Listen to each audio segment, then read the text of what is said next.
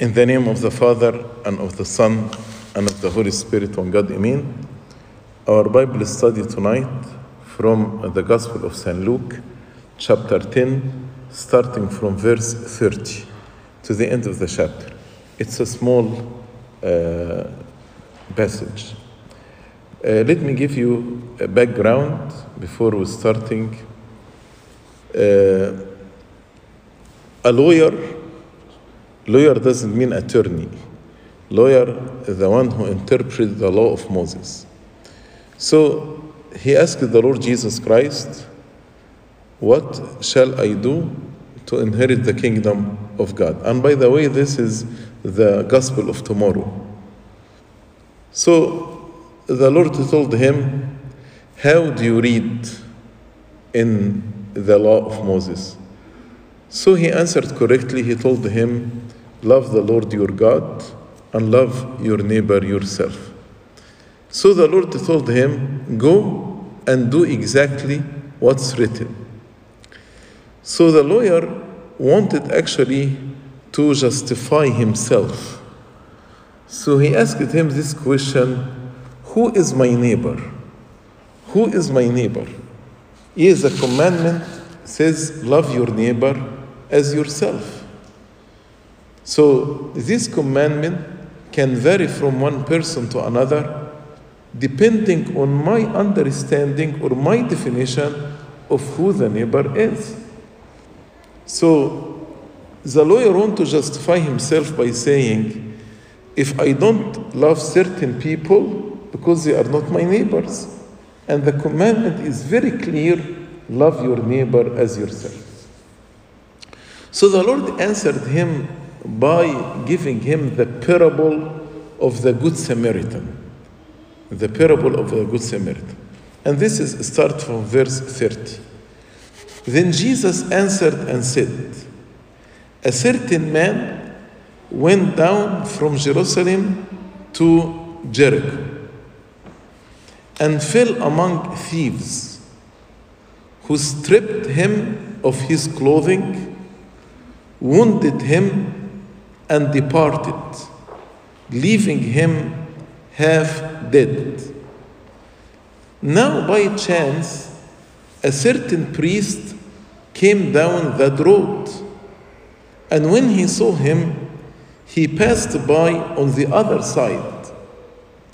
Likewise, a Levite, when he arrived at the place, came and looked and passed by on the other side. I want you to notice that the priest did not look.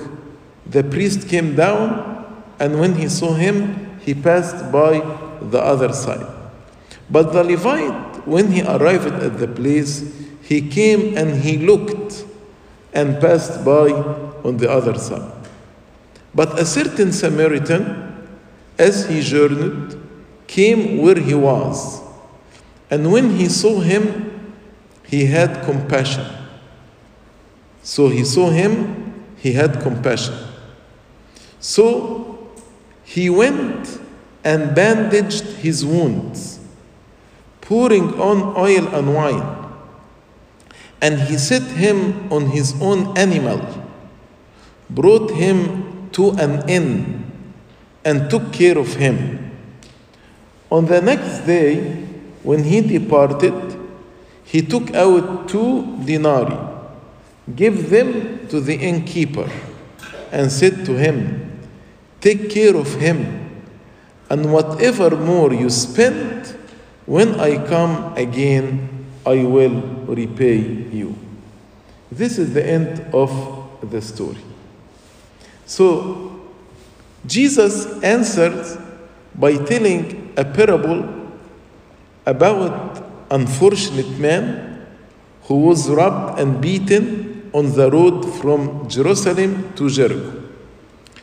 The journey was about 21 miles. From Jerusalem to Jericho is 21 miles. For the most part, it is rocky and desert. So, and also the road from Jerusalem to Jericho, because it is desert, according to Josephus, was known for crime and robbery.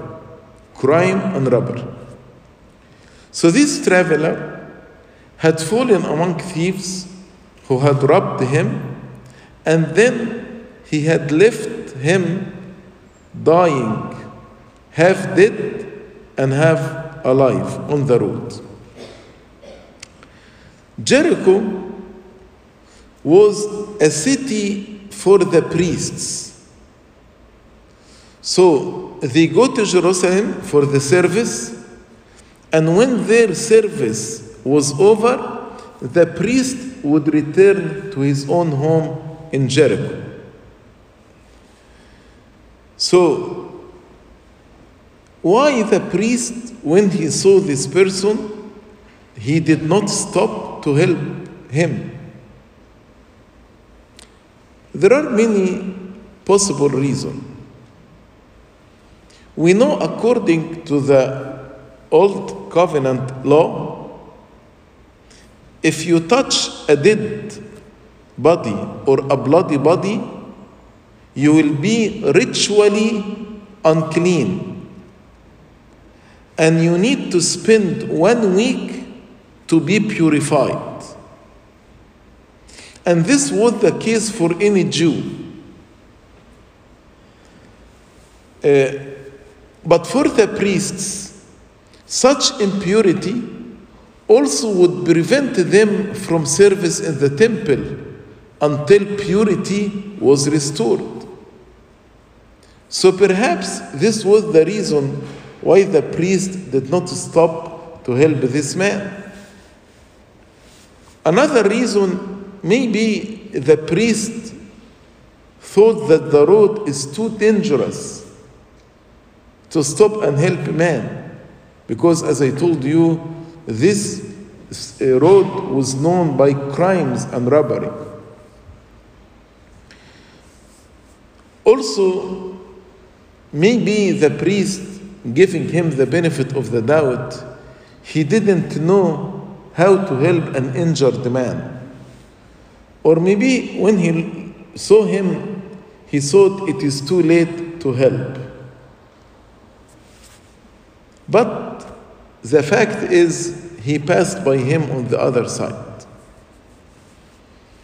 The priest and Levite are mentioned here because, number one, they were the most frequent travelers on this road, because the city of the priests is Jericho, so they are traveling all the time between Jericho and Jerusalem. And also, it is the nature of their office to do works of mercy and to help people in need. So it is expected that this priest and the Levite to help this person. The Levite did not only see the person, but he came and looked upon him. He came and looked in a cold curiosity. So this added more to the neglect of the priest. The priest just passed by him. But you came and looked, and then you neglected him and walked. This actually more troubling. Then, for the sake of strong contrast, the Lord brought the figure of a Samaritan. Why Samaritan? Because the Samaritan was very far from being a neighbor to this Jewish man. There was enmity between Samaria and Judaism. So, in the mind of this lawyer who asked the Lord Jesus Christ, who is my neighbor? In his mind, he never ever accepted the Samaritan as a neighbor.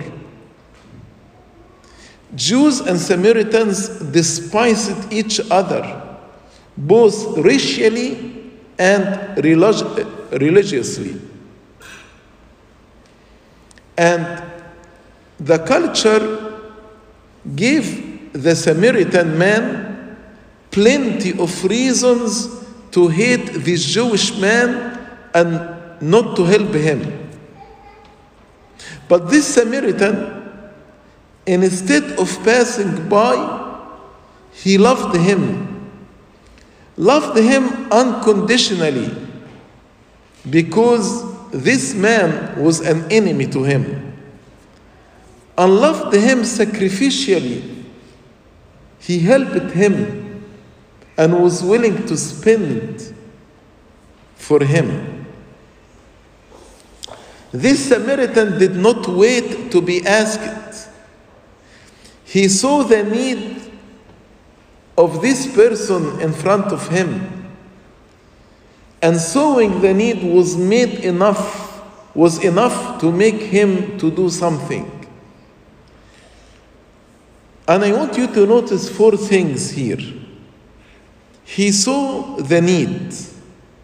He moved with compassion. He extended his hand to help him, although he was his enemy. That is the definition of mercy. The definition of mercy is the ability to see the need in others. Many of us cannot see the need in others. Number 2, to develop compassion for them. Number 3, to extend your hand to help them.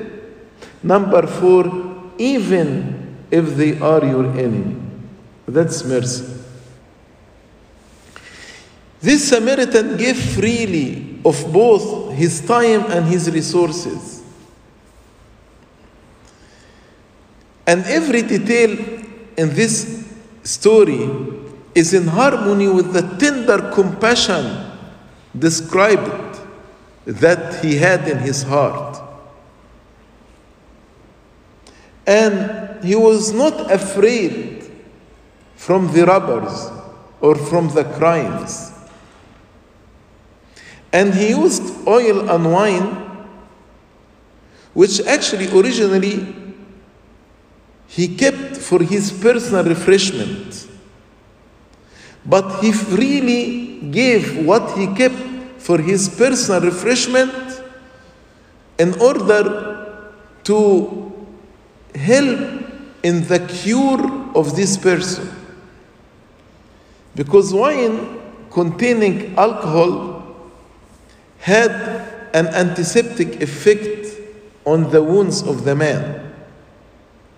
And the oil was used to soothe any wound, to ease the pain. Then he took this man and set him on his own animal, meaning that the Samaritan himself walked. Then he took him to the inn, and he gave 2 denarii to the innkeeper. 2 denarii, number 2, represent love, which means he loved this person unconditionally, limitlessly, and sacrificially. So these 2 denarii would provide for the man's need for some days. And then he promised the innkeeper that whatever he spent more, when he returned, he will give him. The church fathers offered many or a great number of interpretations of this parable of the Good Samaritan. So, from relationship point of view, the Lord wished to stress the importance of having a compassionate and kind heart, and to accept all mankind from every race as our neighbors, as our relatives. Saint Jerome says, we are relatives. All of humanity are related to one another, for we have one only Father. There are 2 families. the family of the mankind, which include every single person in the world. Because all of us are children of Adam and Eve. The second family is the family of God, which includes the believers. When you believe in the Lord Jesus Christ and get baptized, now you join the family of God. But my neighbor is either from the family of God or either from the family of humanity. Also, the early church fathers, they have a spiritual and prophetic interpretation of this parable. Saint Severus said, who is this man, the Jewish man? So Saint Severus says, our Savior did not say men were going down, but he said a man was going down. So he said, this man is Adam. And due to his disobedience, the disobedience of Adam to the commandment of God, humanity fell from the paradise dwelling on high. So Jerusalem is a symbol of paradise. Adam was kicked out of the paradise, came from Jerusalem. Scholar Origen says, according to the interpretation of one of our fathers, man going down represent Adam, and Jerusalem represent paradise, and Jericho represent the world. The robbers are our enemies, the demons, Satan and all his soldiers. The priest represent the law, the time of the period of the law. The law could not help us. The law actually is like the X-ray, showed us our illness, but did not cure our illness. And the Levite represent the prophets who looked at our injury but couldn't do anything. Neither an angel nor an archangel, neither a patriarch nor a prophet you have entrusted with our own salvation. Jeremiah looked at the wounds of the people and cried and wept. So the priest and the Levite represent the law and the prophets. Then, who is the Samaritan? The Samaritan is Christ. And why he is perceived as Samaritan? Because he was perceived by his own people as enemy. Actually, they cursed him and said he is a Samaritan and he has a demon. He came to his own and his own did not accept him. And the wounds are the wounds of sin, the wounds of disobedience. Then this Samaritan took this man and put him on his animal. The father said the animal represents the flesh, the humanity, the body that our Lord Jesus Christ took. And we carried in his body. When we partake of his own body and his own blood, we become one with him. Then he took him to the inn. What is the inn? The inn is the church that is open for all who want to come in to be treated. As St. John Chrysostom said, the church is not a hotel for the sinners, but a hospital for the, is not a hotel for the saints, but a hospital for the sinners, those who are wounded. The owner of the inn is the Holy Spirit, who guides the leaders of the church and who provide for it. And the 2 denarii represent the Father and the Son. Now we received the knowledge of the Holy Trinity, the Father and the Son and the Holy Spirit. So God, before his ascension, he entrusted us to the Holy Spirit when he said, I will not leave you orphans or fatherless, but I will send you the Comforter, the Holy Spirit. And the Samaritan said, when I come. So there is a promise of return, that the expectation of the second coming of Christ.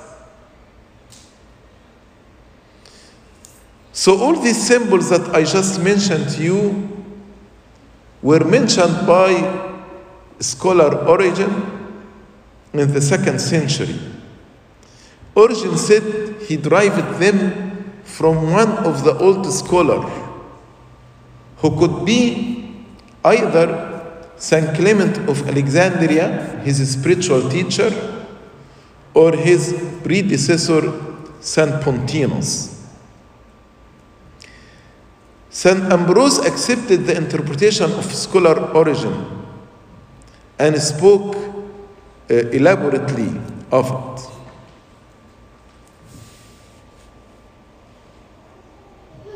We read about the innkeeper who represent the leaders of the church, the hierarchy of the church, who are guided by the Holy Spirit. So the innkeeper took care of him.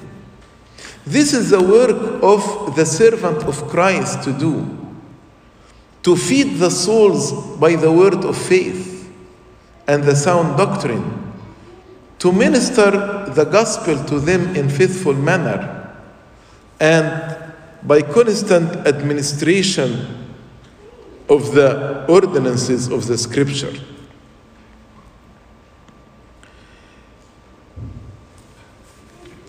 Also, it is the responsibility of the church leaders to be diligent in watching over the flock, both with respect to the principle and practice, not to compromise the principle of faith. And their practice should go hand in hand with the principles. To speak the word in a season to them. The Samaritan who represented Christ, he said, whatever more you spend, faithful servant of Christ, spend much and are at great expense of taking care of souls of men. They spend the time in fervent and frequent prayer to God, in diligent searching in the Scripture, in the hard ministry of seeking the lost sheep, in constant exercise and improvement of their spiritual gift and talent, even in the loss of their health or even loss of their life for the sake of Christ. As St. Paul said, I spend and I am spent. The Samaritan told him, when I come back, I will repay you. Christ will certainly come again to judge both the living and the dead. Then he will recompense all the servants for their toil and their labor, their care, and what they spend. So after the Lord finished the parable of the Good Samaritan, he asked the lawyer a question in verse 36. So which of these three do you think was neighbor to him who fell among the thieves? Which of these three do you think was neighbor to him who was fell among the thieves? And he said, he who showed mercy on him. Then Jesus said to him, go and do likewise. The question of our Lord Jesus changed the nature of the original question of the man, of the lawyer. The lawyer asked, who is my neighbor? So in this story, if we're going to answer this question, who is my neighbor? The answer would be the priest and the Levite for the Jewish man. But we can see how the Samaritan, through his action, became a neighbor to this man. In another way, the Lord said to the lawyer, don't ask who is my neighbor, but go and make yourself neighbor and relative for every single person, even those your enemies. So the point under discussion was as to whom the Jew should look on as his neighbor. If the Jew, we asked this Jew before this accident, who is your neighbor? Definitely he would say the priest and the Levite. But the Lord answered the question indirectly to show that this Samaritan proved himself as the true neighbor of the Jew. The Samaritan had shown himself as a better interpreter of the commandment of God than the lawyer. The lawyer asked, who is my neighbor, to justify himself, to say, I cannot love the Samaritan because he is not my neighbor. And the commandment says, love your neighbor. But this Samaritan understood the scripture better than the lawyer. He made himself a neighbor even to the enemy. The Samaritan had recognized a neighbor even in the Jew. Therefore, the Jew himself recognized a neighbor even in the Samaritan. This Jew, after he was healed, he recognized that the true neighbor was not the priest or the Levite, but the Samaritan. So the deep understanding of this parable, the meaning of which the mind of this lawyer was able to grasp. And he knew that the Samaritan is the true neighbor because he made mercy. So this Jewish lawyer, in spite of the prejudice and jealousy, but was honest enough to confess to the Lord Jesus Christ that the neighbor in this story is the Samaritan. But I want you to notice, he was not able to pronounce the name of the Samaritan. That's why he replied and said, he who showed mercy on him. So still there is grudges in his heart. He was not able to say the Samaritan is the true neighbor. But he said, he who showed mercy on him. So the Lord Jesus Christ allowed this parable to answer the lawyer's question and to guide how we apply this commandment, love your neighbor as yourself. Who is my neighbor? The reply should be, whoever needs my help, whoever I have power and opportunity to help him, no matter what's his rank or race or religion. My neighbor is the one right in front of me and needs me. And whoever put this in practice, the Lord will reward him in his second coming. So the love of God is not complete without loving our neighbor. And loving our neighbor means loving every single person in humanity in unconditional, sacrificial, and limitless way. If we keep these two commandments, love the Lord your God and love your neighbor as yourself, that is the completion of the law.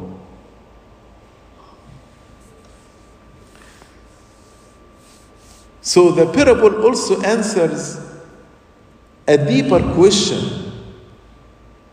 Do you remember what the lawyer asked in the beginning? What was his first question? His first question in verse 25, what shall I do to inherit eternal life? So, in other words, what are the virtues that I need to inherit the kingdom of God? The scripture, St. Paul tells us, without holiness, no one shall see the Lord. No one shall inherit eternal life. In the parable of the Good Samaritan, we can see the nature of the true holiness. We know that we can please God, and we have access to the genuine holiness when we have true love to the others, to our neighbors, even if my neighbor is my enemy.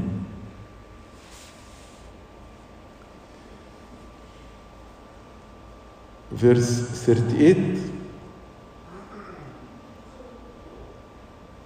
Now it happened as they went that he entered a certain village, and a certain woman named Martha welcomed him into her house.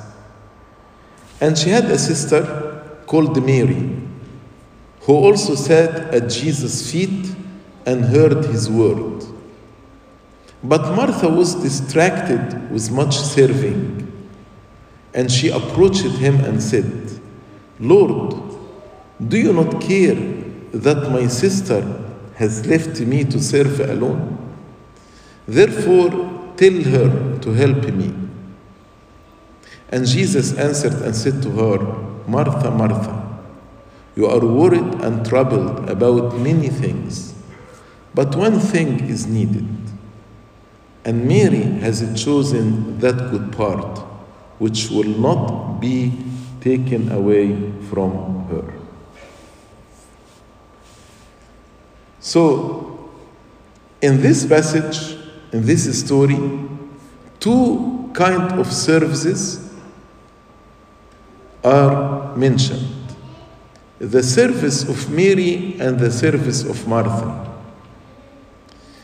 Service of Martha, actually, it is service in the love of neighbor. The service of Maryam was service in love of God. Contemplative life and life of service. Actually, the lawyer,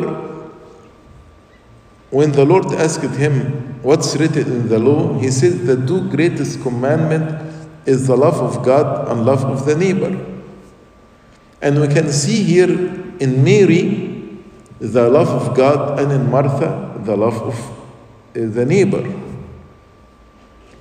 And also the Lord Jesus Christ, in many times, he emphasized these two commandments. Love the Lord your God and love your neighbor as yourself. We see Martha here as attentive hosts to the Lord. Service, love your neighbor. And Mary, as attentive disciple, loved the Lord your God. Why God blamed Martha? This question we need to answer. He came to a certain village. Scholars say this village is Bethany. This is where the house of Mary and Martha. And Mary and Martha in Luke chapter 10 are the same Mary and Martha in the Gospel of John chapter 11, and their brother is Lazarus.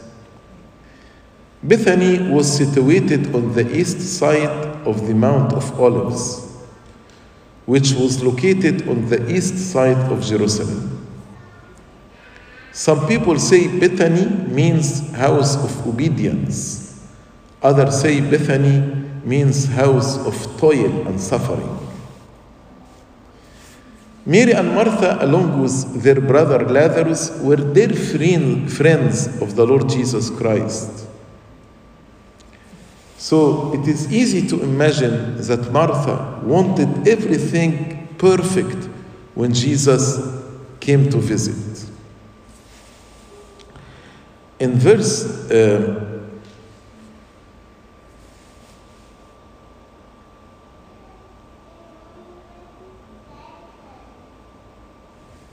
39, and she had a sister called Mary, who also sat at Jesus' feet and heard his word.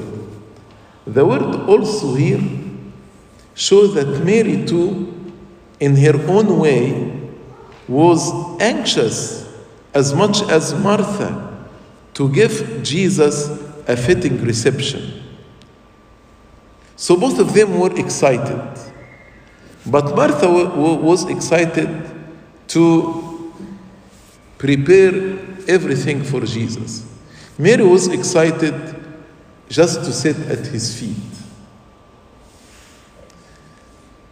Martha did nothing wrong in working hard to prepare for the Lord Jesus Christ. This was good. So, what was her problem? Martha had two problems. The first one, according to St. John Chrysostom, she served in the wrong time. There is a time to sit at the feet of Jesus, and there is a time to serve. Serving in the wrong time is not right, is not good. Martha did not distinguish between the time to sit at the feet of Jesus and the time to go and prepare food for him. She served at the wrong time. That's why many times I say, those who are preparing food during liturgy, they are doing exactly like Martha. They are serving in the wrong time. Liturgy is time of prayer and worship. Then after liturgy is time to prepare food, but not during the time of the liturgy. That's the first problem with Martha. The second problem with Martha, as St. Luke described it, she became distracted with much service. What does it mean distracted? She was distracted from Jesus. She was focused on the service. Many times, as Sunday school servant, or as board members, or as deacons, we became so preoccupied with the service, and we became distracted from Jesus. That's why we fall in many sins. We became short-tempered, we became irritable, we became judgmental. This is exactly what happened to Martha. She became short-tempered, irritable, judgmental. Pope Shenouda one time he said, "You served the house of the Lord. When are you going to serve the Lord of the house?" Don't get distracted in service. While you are serving, keep your eye on the Lord Jesus Christ. Do you want to know whether you are distracted or not? If you became short-tempered, if you became irritable, if you became judgmental, if you became unkind to others, then you lost it. You lost your focus on Jesus. It is impossible to have your focus on Jesus and then you became angry or short-tempered or irritable or judgmental of others. This was another mistake for Martha. It's easy to look at all what we do in service and to criticize others who are not doing the same. So, the real problem of Martha was not Mary, but it was Martha herself. Many times we blame others, but others are not our problem. It's us that I lost focus. I am getting distracted by the service and I lost my focus. She became distracted and had taken her eyes off the Lord Jesus Christ. Martha did not judge Mary only, but she judged the Lord Jesus Christ himself. Lord, do you not care?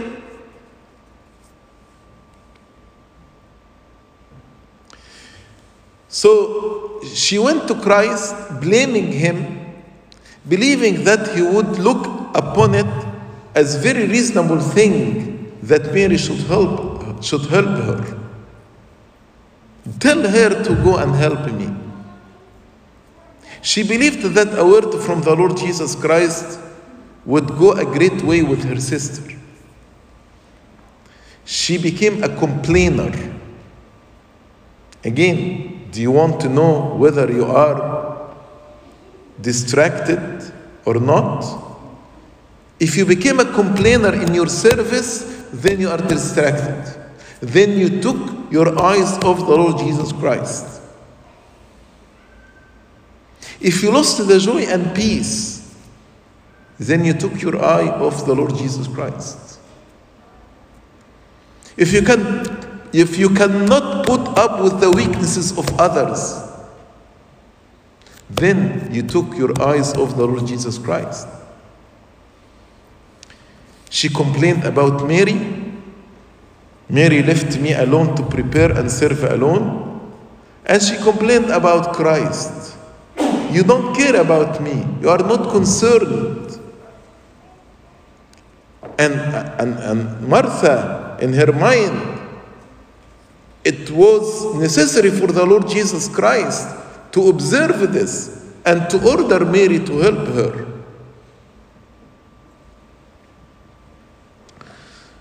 Also, the Bible teaches us, if your brother sins against you, go and tell him. But Martha did not think it is proper to speak to her sister, so she went to Christ directly. Sometimes when my brother or co-servant bothers me, instead and go and talk to him, I jump to Abuna, I jump to Sayyidina, I jump to the Pope. Like Martha, she went to Christ. She's your sister. Go and talk to her. But in her anger, even she refused to talk to her sister. She went to Christ. Christ has authority. He can order Maryam with one word and Maryam will do it. If I go to the Pope, if I go to Sayyidina, Sayyidina will say one word and everything will be solved. The Lord in his kindness, he rebuked Martha gently. He told her, Martha, Martha. You can see here tenderness of reproof. That's why he repeated her name twice. Like when he said, Simon, Simon, Satan is about to sift you, in Luke chapter 22.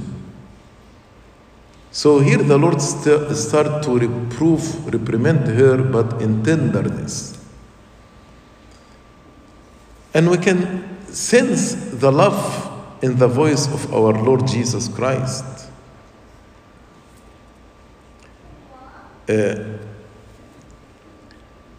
He told her, you did good that you are serving, but you are missing one thing that's needed. What is the one thing? He told her, Mary, choose the good part that will not be taken from her. What is the good part of Mary that Martha is missing? It is the simple devotion to the Lord Jesus Christ, loving Him and listening to His word, keeping her eyes on Him. Either you are living a contemplative life like Mary, or you are living a life of service like Martha. You need to keep your eye on the Lord Jesus Christ. This is the one thing you need, the devotion. If you are living contemplative life and studying and reading and researching and doing all this meditation and reflection, but your eye is not on Christ, then you lost this one thing. If you are living the life of service and you are going from here and there, serving and helping others, but your eyes are taken off Jesus, then you lost it. Mary, her focus was on the Lord Jesus Christ.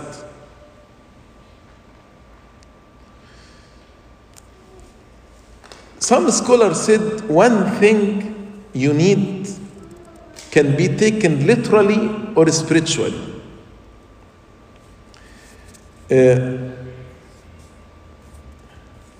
So,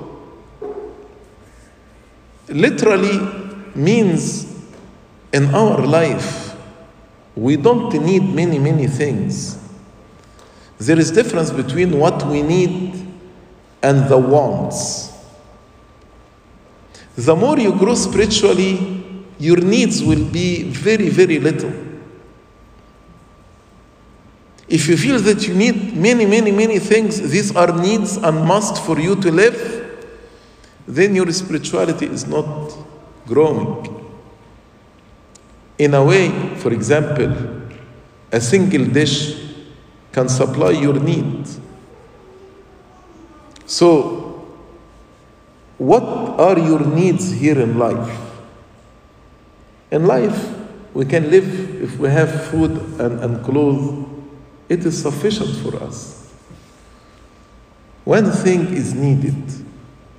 Little things. With Christ, you're going to say, with you, I do not need anything here on earth. That's literally. But spiritually, all what you need spiritually is your devotion and love toward God. As St. Augustine said, love God and do whatever you want to do. So the one thing that you need is your devotion, your love.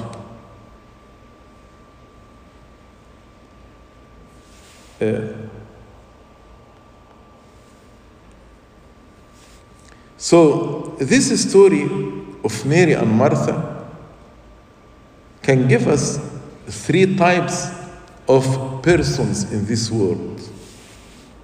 Some people like Mary, those who keep their focus on God all the time. They do everything for the glory of God. As St. Paul said in 1 Corinthians chapter 10, verse 30. Whatever you do, whether eating or drinking or doing anything else, do it all for the glory of God. That's the first group. Second group, some people like Martha. those who diligently and with best and good intention, they want to serve God, but they did not have this one thing, the continued focus on the Lord Jesus Christ. And this results in great frustration. They serve diligently, but they are frustrated because their eyes are taken off the Lord Jesus Christ. And the third group, people who do not do either. They don't have their focus on Jesus, and they don't actually serve others with good intention like Martha. Some people, they are not even in the house of God with the Lord. They are too busy with their own pursuits in their own life. This actually concludes chapter 10 from the Gospel of St. Luke. Glory be to God forever and ever. Amen.